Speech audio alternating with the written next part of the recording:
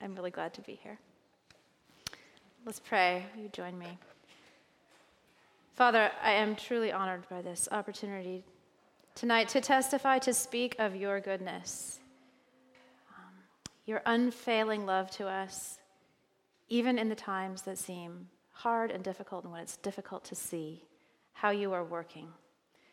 We thank you for this beautiful gift in Scripture that you've given us in the book of Ruth, and we ask that you would open our eyes, open our hearts, so that what each of us needs, we hear from your Spirit tonight.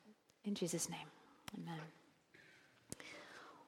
Well, I'm willing to bet that most of our kids know at least this story by the time they're 5. What do we have tonight? 3rd grade and up? Definitely by the time they're in 3rd grade. Something like this. Having lost her male guardian, a young woman finds herself in sudden poverty, and she has to take the role of a servant, working really hard night and day. Nevertheless, she remains patient, loyal, and diligent. This virtue is rewarded on the night of a great festival, the biggest party of the season.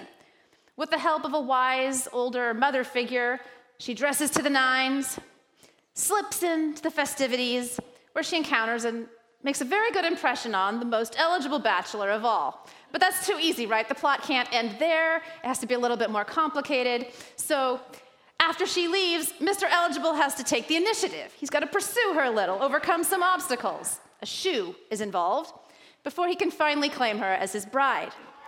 And in the end, as all good fairy tales do, the good are rewarded, the evil are punished, and something about happily ever after, right? Okay, kids, cohort, you're here. What was that?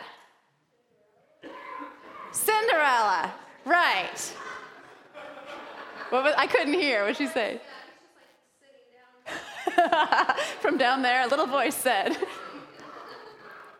And if you said, it's the story of Ruth, you did, Emma? It would also be right. The story of Ruth does read a little bit like that rags to riches story that we all love, right? It's charming, it's relatable, it has a happy ending. Unlike some other stories from that time of the Judges, we've been reading about some of those, right? Most of which major in strange characters and epic military maneuvers, the scale of this is very human. It's like one family, and its outlook is optimistic. The characters are admirable. It's got a good, well-paced plot. Although I have to tell you, there's a lot we miss in translation. It still makes a really good read, especially if, like we did with Immerse, you get to sit down and just kind of do it in one sitting. And I hope some of you got to do that this fall as we went through. But fairy tales are teaching stories. Don't know if you've ever noticed, but they tend to have a pretty tight moral. They tell us what society rewards and what it punishes. And conditioned as we are to those, it's not surprising we easily fall into that trap when we read Scripture. It's really easy to take Bible stories and hear them as good examples. Be like Ruth, loyal. Be generous, like Boaz. But as appealing as they are, those characters, as we'll see, are still imperfect, and ultimately, they're not the heroes of this story. Now, I fell in love with the book of Ruth. Actually, it was after I named my daughter, but after a summer slaving in intensive Hebrew. Sounds like a fun way to spend your summer, right? But it was the first Old Testament text we got to read with our newfound knowledge, and it's a really good choice for that because it really rewards reading in the original language. This author, I'm here to tell you, loves telling a good story and loves getting across their point through wordplay and characterization, a little bit of dramatic suspense, some irony. And it's precisely in such details that the theology of Ruth comes through. Someone who will not be named, while we were reading it in Immerse, said, it's a nice book, but is there really any theology in Ruth? So we're going to find it. That's what we're here for tonight. Before we dive in, so we can do this, I'm going to teach you 4 Hebrew words, okay? You get to repeat after me. First is kala. Kala. Kala is Hebrew for a bride. Still is, if you look at Jewish literature about marriage. It's how to be a good kala. But it's also daughter-in-law.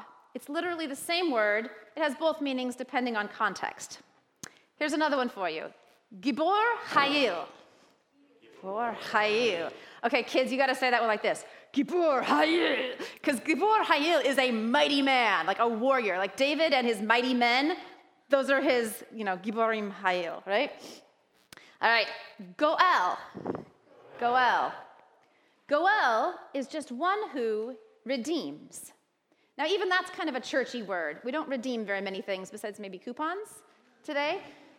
So bless his heart, Keith Green gave us that great song, but I think a lot of us still lack like a context for what that means. We're going to put some flesh on those bones tonight.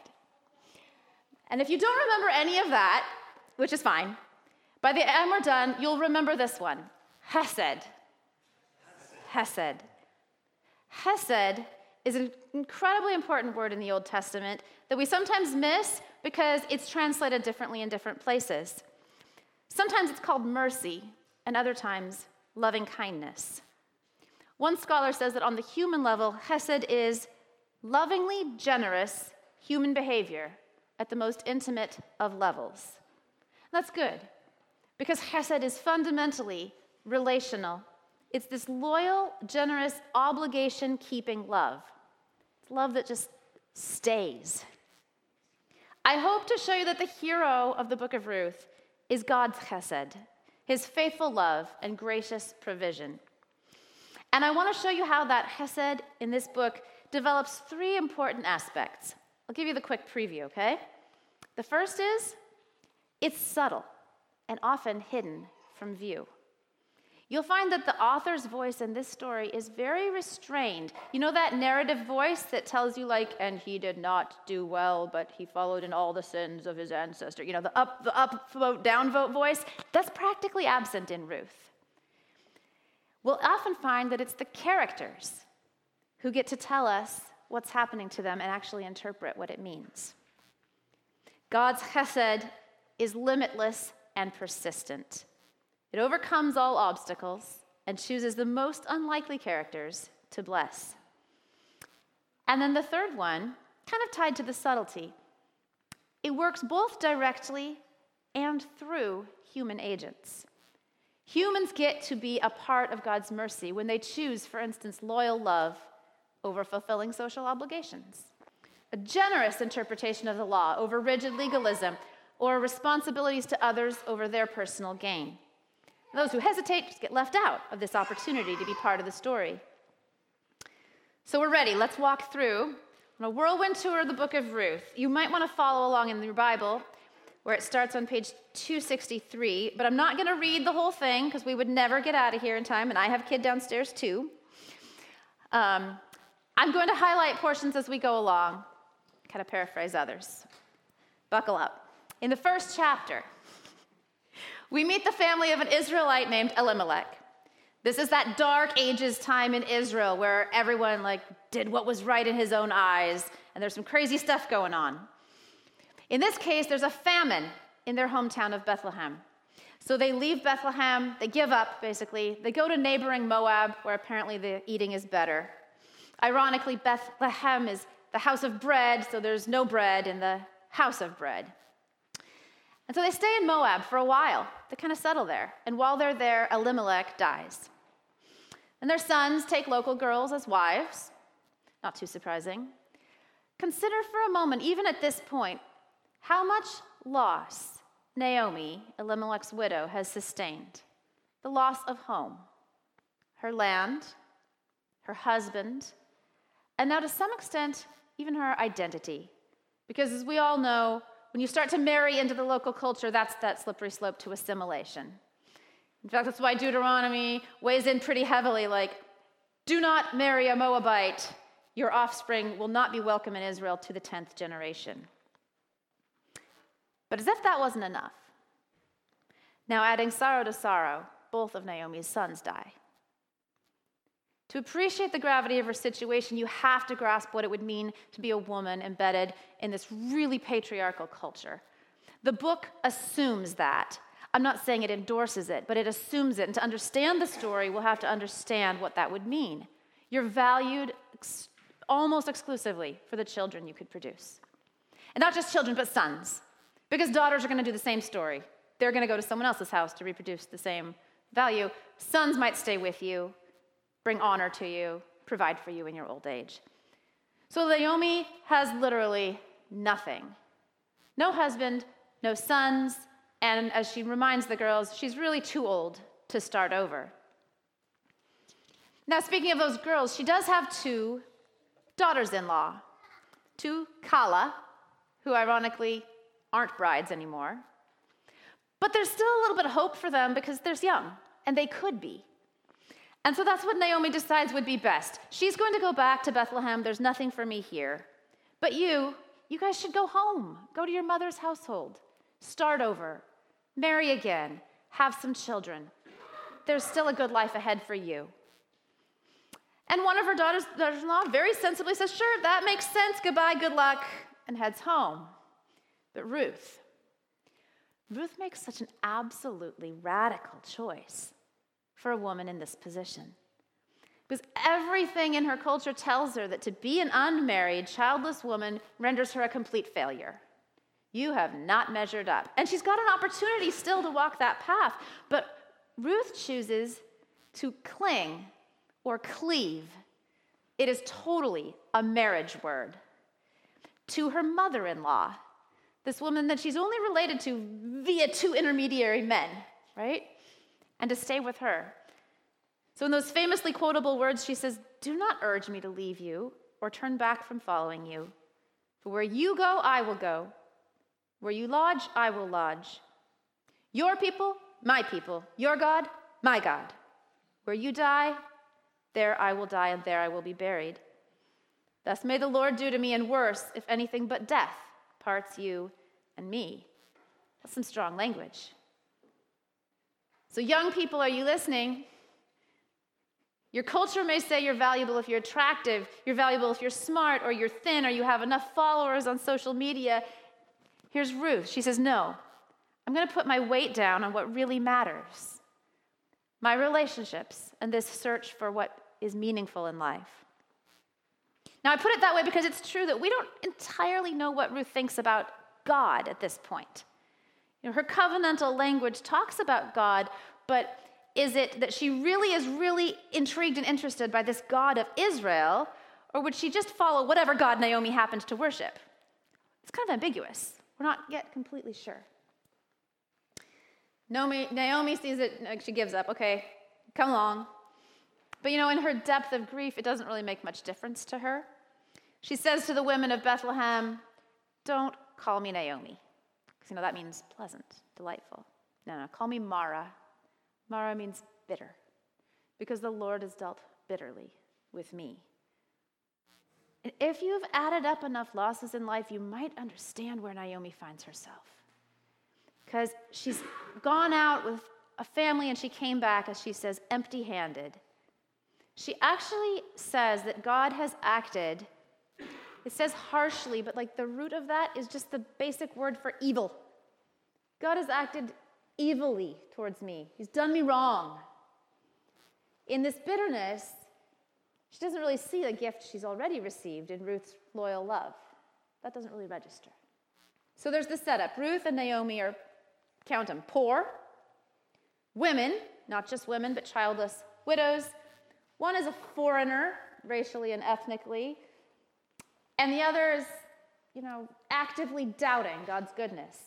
It's just about as outsider as you could be, according to the typical standards by which Hebrew culture measured blessing, like children and land and wealth. So chapter 2 hits, enter Boaz. I'll read a bit. Now Naomi had a relative on her husband's side, a man of standing from the clan of Elimelech. His name was Boaz. Ruth the Moabite said to Naomi, let me go to the fields and pick up the leftover grain behind anyone in whose eyes I find favor. Lovely bit of foreshadowing there. Naomi said, go ahead, my daughter. So she went out and entered a field, began to glean behind the harvesters, and as it turned out, she was working in a field belonging to Boaz, who was from the clan of Elimelech. Did you catch that he's from the clan of Elimelech? I think that might be important. Now, how Boaz is introduced here, a man of standing, it says he's a Gibor Hayil. He's a mighty warrior. but that doesn't fit very well outside of an army military context. So we would say that he's a man of resources, or of wealth, of standing. He's eminent and outstanding in his community. In other words, he is everything Ruth and Naomi are lacking. And let's not slide too quickly over verse 3. It's almost the crux of the book in some ways. It just says, as it happened, as it turned out, Ruth ended up in this field belonging to Boaz. That is so characteristic of the subtlety of this author. God is most present in some ways, specifically where he's not even mentioned. So if you want to read the book of Ruth literally, you're going to have to read that statement kind of non-literally, as almost the opposite of what it says. It didn't just happen that Ruth ended up there. In apparent absence, God is very much working behind the scenes. You see, I want to tell you a story. I have 2 minutes. This comes from Lydia's cancer treatment a few years back, and a lot of you walked with us through that, but there are some new faces here, so I feel like I need to keep telling these stories. About 10 days after she was diagnosed, Lydia ended up in the intensive care unit on a ventilator. And this tumor that she had in her abdomen was so big, it was creating all this pressure, and she really couldn't breathe. And as if that wasn't bad enough, I got woken up at 5 a.m., and they said, well, now it looks like she's actively bleeding out. We have to do something about this now. And she was already very fragile. In fact, we practically said, is this futile care? Like, do you really encourage us to do this? They said, yeah, it's worth a try. So this is what the doctors came up with. They would do an interventional radiology procedure. They would go in through a blood vessel in her leg with a catheter, with dye to visualize her blood vessels. They would go looking for these arteries, these bleeders that were filling her belly with blood. So they went, this is the kind of procedure that would not be so uncommon on adults. In cardiology, something like that, you might go after a blocked artery, but there aren't a lot of reasons to do this on kids. We said, okay, if you think that's what you should do, go for it. So they take her back. It took a long time, just tell you. But we talked to the doctor after this procedure, and it turned out he was an older fellow who had just recently come to Seattle Children's Hospital after decades working in another major health system in Seattle, where he said, oh yeah, I do this thing all the time, just on grown-ups. Man, those blood vessels are tiny. That's what impressed him. Her little 2-year-old arteries were so small. As it turned out, right, God's provision for us in that incredibly scary moment was that just the right person was on call that Sunday morning with just the right skills for what we needed. And you'll never tell me that that wasn't one of the ways God answered all of your prayers and ours and everybody else's. That's precisely how things are working out here for Ruth.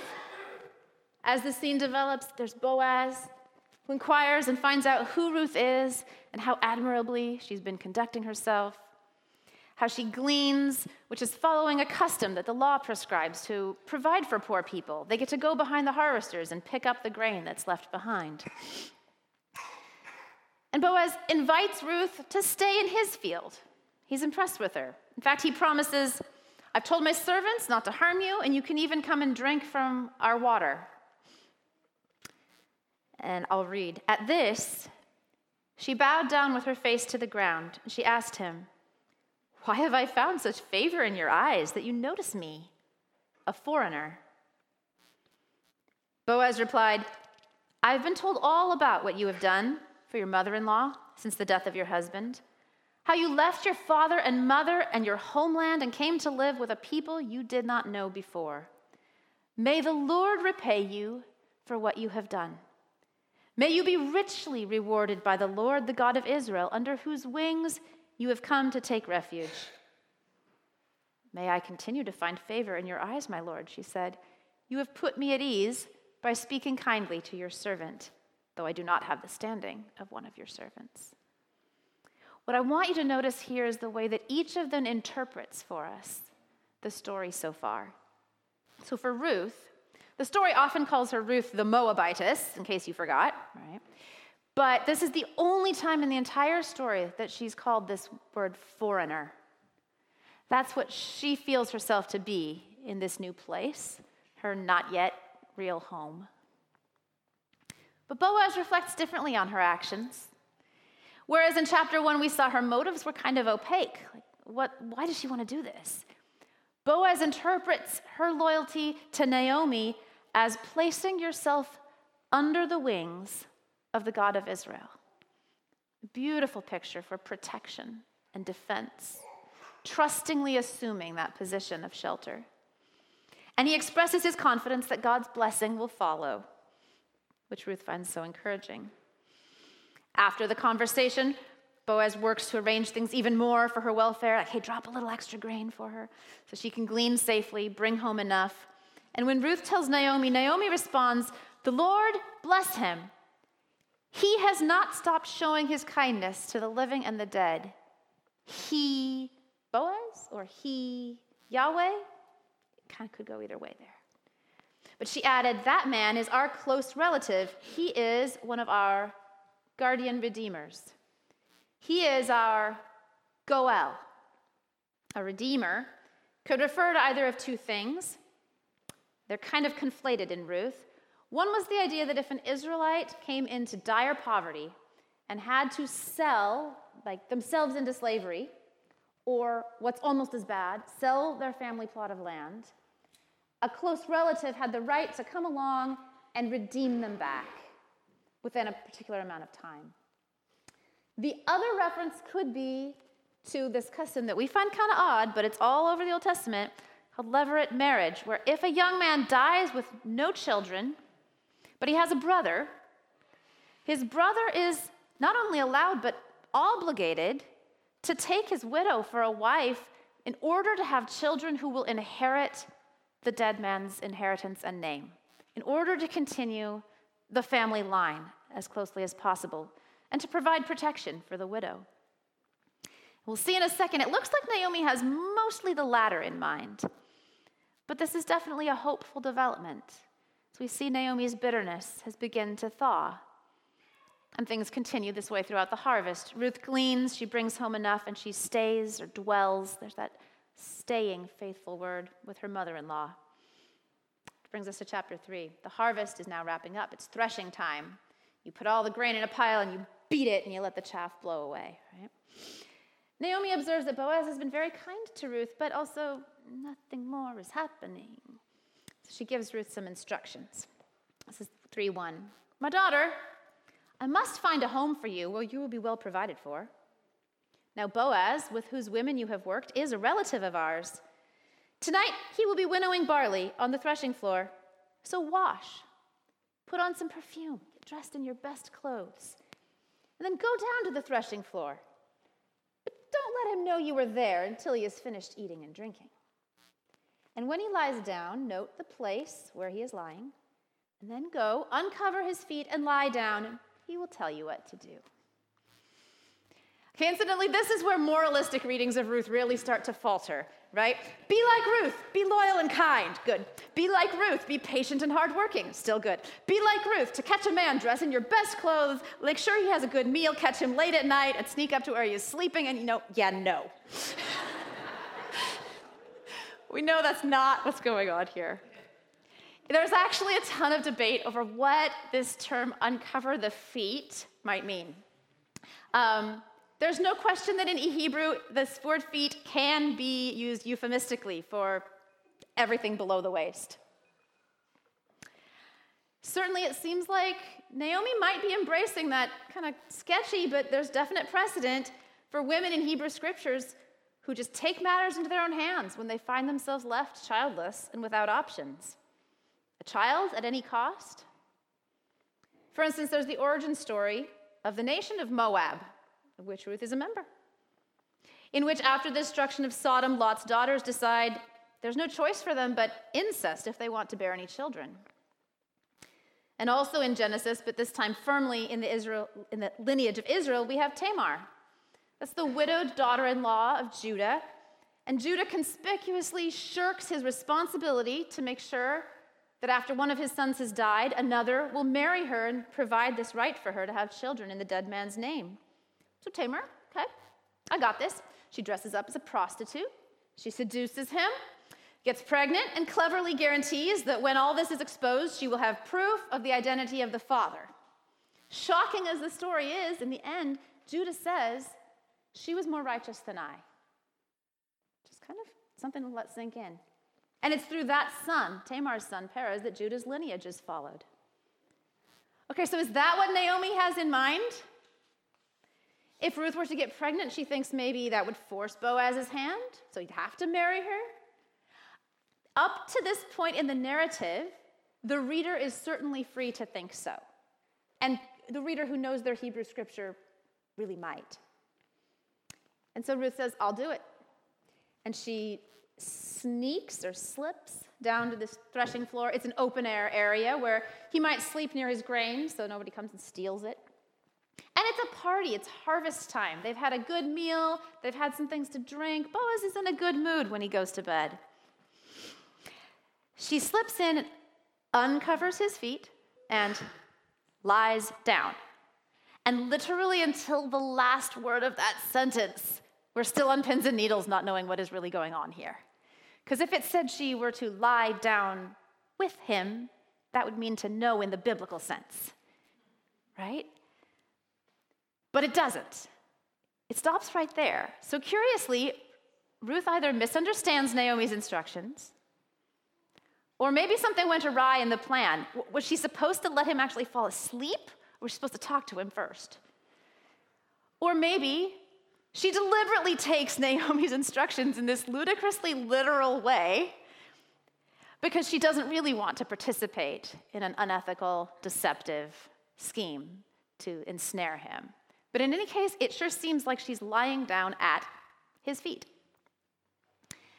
And if anyone tells you in a commentary that apparently this was the customary way in rural Israel to ask a man to marry you, you should put that commentary right back on the shelf and let it turn yellow where it belongs. Because that kind of taming of the scriptural story just won't do. We can't make it fit what we think it should be. We've got to figure out what it is in all that kind of mystery and, yes, tension, suspense. But we know this is not customary because when Boaz wakes up after half the night is over and he finds a woman at his feet, he's seriously alarmed. He's terrified. Who are you? I don't remember this. Which opens the door to Ruth's gentle challenge. This wasn't in the script Naomi gave her, by the way, but she seems to understand the goal. She says, I am Ruth, your maidservant, and you will spread your garment over me. It's usually translated like an imperative, like a request. Spread your garment over me. It's actually more of a you will. Like, remember me, I'm the one you invited to act as a member of your household. I'm at your service. But the key is a bit of wordplay that's easy to miss because wing, like to take refuge under the wings, and extremity of the garment, like this edge, are the same word in Hebrew. So it's like her saying, do you remember when you praised me for taking refuge under the wing of the God of Israel? You get to be a part of that. You could be part of the answer. In fact, you are in a unique position to act justly toward me because you are a goel to me. It's a little bit of a challenge to his manhood. Like, here are two destitute widows, not just in your community, but in your extended family. What will you do about it? How will Boaz respond to this bold declaration request? What might a virtuous, respected man in his community do when a woman literally deliberately catches him in a compromising position? If he follows the Billy Graham rule, this might not end well for Ruth. And for that matter, in his head, there might be going on, okay, what do you do when the law seems to say, do not marry a Moabite no matter what, full stop? And here's a Moabite woman who's more righteous than anyone you've known asking you to marry her. That's a potential conundrum. So here's what Boaz says. He says, blessed. Blessed are you of Yahweh. Boaz's reflex in a critical moment is to align himself with the chesed of Yahweh and to take the generous approach. He interprets her actions again in the best light. He says that this request is evidence of her kindness, that's chesed, her faithfulness, because she could have found personal satisfaction with any of the young men, but she's chosen a route which assures her and Naomi's well-being, keeps them together so that she can keep that covenant she made, and fulfills the law. And she's done all this at some cost and no little risk to herself. Now on Boaz's part, I gotta tell you this part. He says she is, and that everyone else knows that she is, an Eshet Hayil. That's a woman of strength, or a woman of valor, to go with a Gibor Hayil. Right? It's about the highest praise you can give. It's the Proverbs 31 woman, a wife, a virtuous wife, it says often. It's an Eshet Hayil, a warrior woman. Everyone knows you are an Eshet Hayil. You have to hand it to Ruth. She has gumption. Now, on his part, he wants everything fair and square. But there is a complication. It turns out there is one who is a still closer relative, which, of course, we haven't heard of yet, because the story only doles out what you need to know in little bits and pieces. There's a closer relative who has the right to redeem. But if he does not want to Gaal, to redeem Ruth, then yes, Boaz will do it. And then to demonstrate his goodwill, before she goes home, he says, hold out your garment. And he has her hold out her mantle and fill it up with 6 measures, whatever that is, of barley. So she goes home, weighted down. It seems to be as much as she can hold. Weighted down with his seed. That's a little hint of what's to come. I'm not kidding, it's in there. Now Naomi says to Ruth, good, sit and see what will happen. Stay, remain, see. And Boaz goes into action. So from this mysterious, private, midnight encounter, the story moves back into the public square, the very public square. He goes to the city gate where you transact business. And he gathers up a bunch of elders as witnesses. And he finds the closer relative. And the conversation goes something like this, and I paraphrase freely. Hey, I have some business with you. You know Naomi, who came back from Moab. She has to sell her land. Well, I thought I'd bring it to your attention because, you're the closest relative and you have the right to redeem it. Would you like to do that? And the guy says, oh, yeah, sure. Sounds good to me. Oh, good.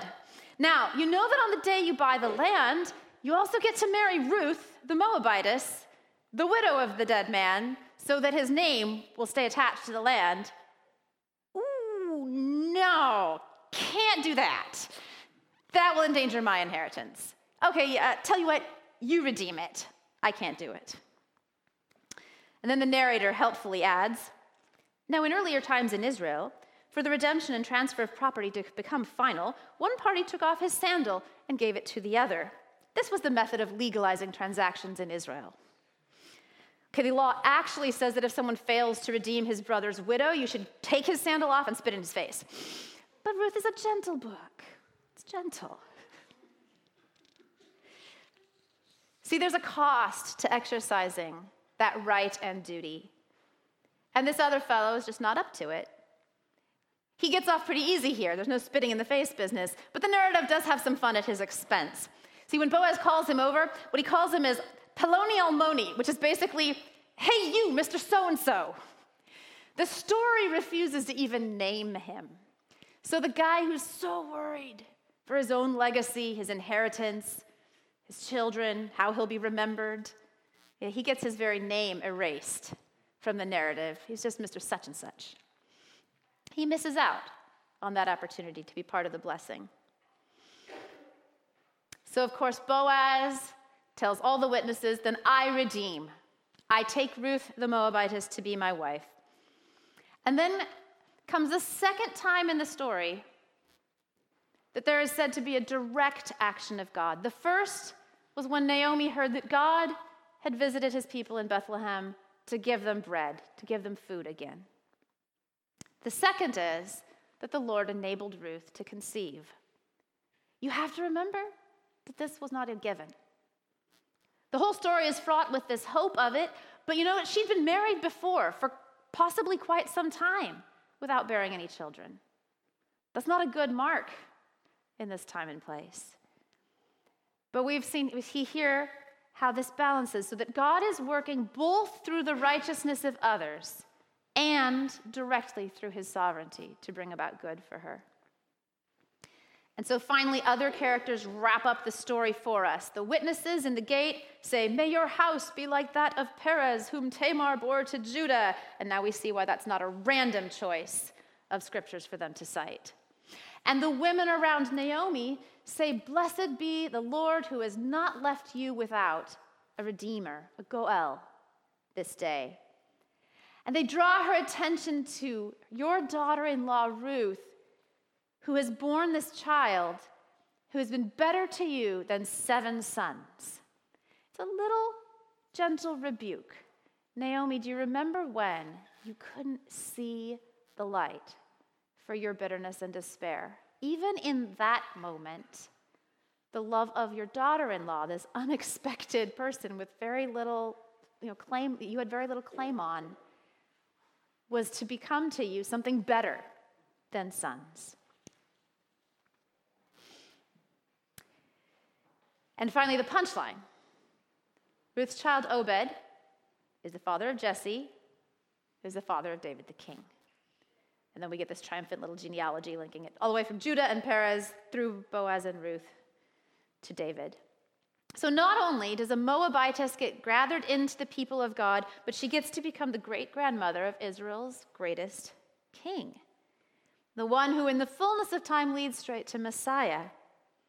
Mr. Poloni Almoni missed out on getting to be part of that grand story of redemption. But Boaz and Ruth, like Judah and Tamar, will appear again at the beginning of the Gospel of Matthew in the genealogy leading to Christ, what Francine Rivers calls a lineage of grace. So do you see the threads of God's mercy and his faithful love that brings us home? In the book of Ruth, God's love works subtly, in hidden and sometimes almost undetectable ways. The characters get to tell their story of how God is working, and then sometimes they get it wrong. But the end of the matter proves that God was acting all along. This Hesed love is persistent and unlimited, and no one is too far from the circle for God to redeem. And it works both directly and through the actions. Again, even the ill-advised actions, Naomi, of human actors.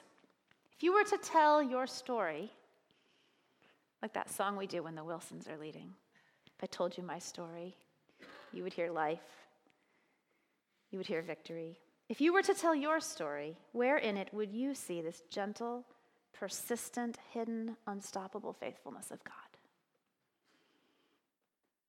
And in the place where you are right now, perhaps if you find yourself in that tough spot, overwhelmed by loss, can you grasp that courage to believe that God is still good?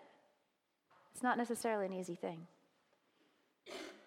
Or maybe if, like Ruth, you're just still searching out what to believe in. Have you put your weight on the goodness you've found so far? And are you willing to take a risk to find more? Perhaps you've walked with God for a while. Do you know him as the one who rescues and redeems? So there's even more to the story that I think it's fair to say than what we have yet said. This little condensed gem of a narrative from the Hebrew Scriptures comes to us here through our tradition as followers of Jesus. And that means it's entirely appropriate for us to say, besides just what it shows us of God to that place and time, how does this point to our Messiah, Jesus, and how can it help us understand God's ultimate act of redemption? There's a lot of pictures given to us in the Bible for how to understand the gospel, or what Jesus does for us. But with our Ruth glasses on, we'll see that we serve a God whose most powerful demonstration of mercy to us was to draw near to us like a kinsman, a brother, in fact, actually becoming like one of us, understanding that hardship that we walk through, understanding the grief, walking alongside. Jesus is like a Goel who rescues at cost to himself those who are perishing. We were always intended to be God's own possession. But when we're fallen away from that, however far and by whatever means, and we're captive to our own greedy selves, we stand in need of rescue. That's what Paul is talking about when we read from Romans. And he says, all have sinned and fallen short of the glory of God. So one of the ways we can see what Jesus does is that at the cost of his lifeblood, he reestablishes God's claim on every human person. He's prepared to spread his wing of protection and blessing and safety over anyone who will ask it of him. That's what Paul means when he says that this righteousness of God has to be received in faith. As we place our faith in that protection, we get to participate in the faith of Jesus, his faithfulness, the faithfulness that's obedient to the Father, the faithfulness that sticks with us, the faithfulness that he's still, as resurrected King, leading and guiding our lives, that covenant-keeping love. Both we get to be wrapped in it, and then in turn, we get to become the kind of people who keep hesed with those around us. We stick, we love, we stay. There's an epidemic of not staying in our culture today. Only in this sense, I want to see that say it's appropriate to take Ruth as a type of model or example. Yes, I said at the beginning you couldn't do that, but watch. Ruth is the person who knows that she wants to be taken into this family. She's bold enough to ask to be redeemed. And after that encounter, you know how she goes away with as much grain as she can carry as a deposit towards the hoped-for consummation of this marriage? It's just like that when God sends his Spirit to us as the seal of our adoption into his family and our eventual union with Christ. And the Gospel of Luke says all you have to do is ask, because God is like a father who doesn't give you a stone when you ask for bread. If you ask for the Holy Spirit, he gives it freely. So Christ says to everyone who can ask with the boldness of a Ruth, blessed, blessed. You are Hayil. You are strong even though you seem weak. You're actually brave because you've chosen well and you've come to the right place. Indeed, I am a redeemer. In fact, let me take care of the legal transactions. You are no longer empty-handed. Welcome home. Would you pray with me? Father, we are so grateful for the wideness and the extent of your mercy, for your intervention to save and redeem and heal in our lives both now, in situations we face on the ground, and in bringing us home to your love eternally.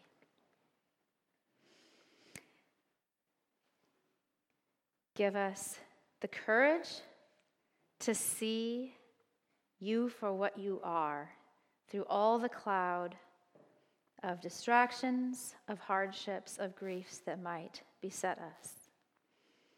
We place ourselves under your protection, and we ask you to be our Redeemer. Amen.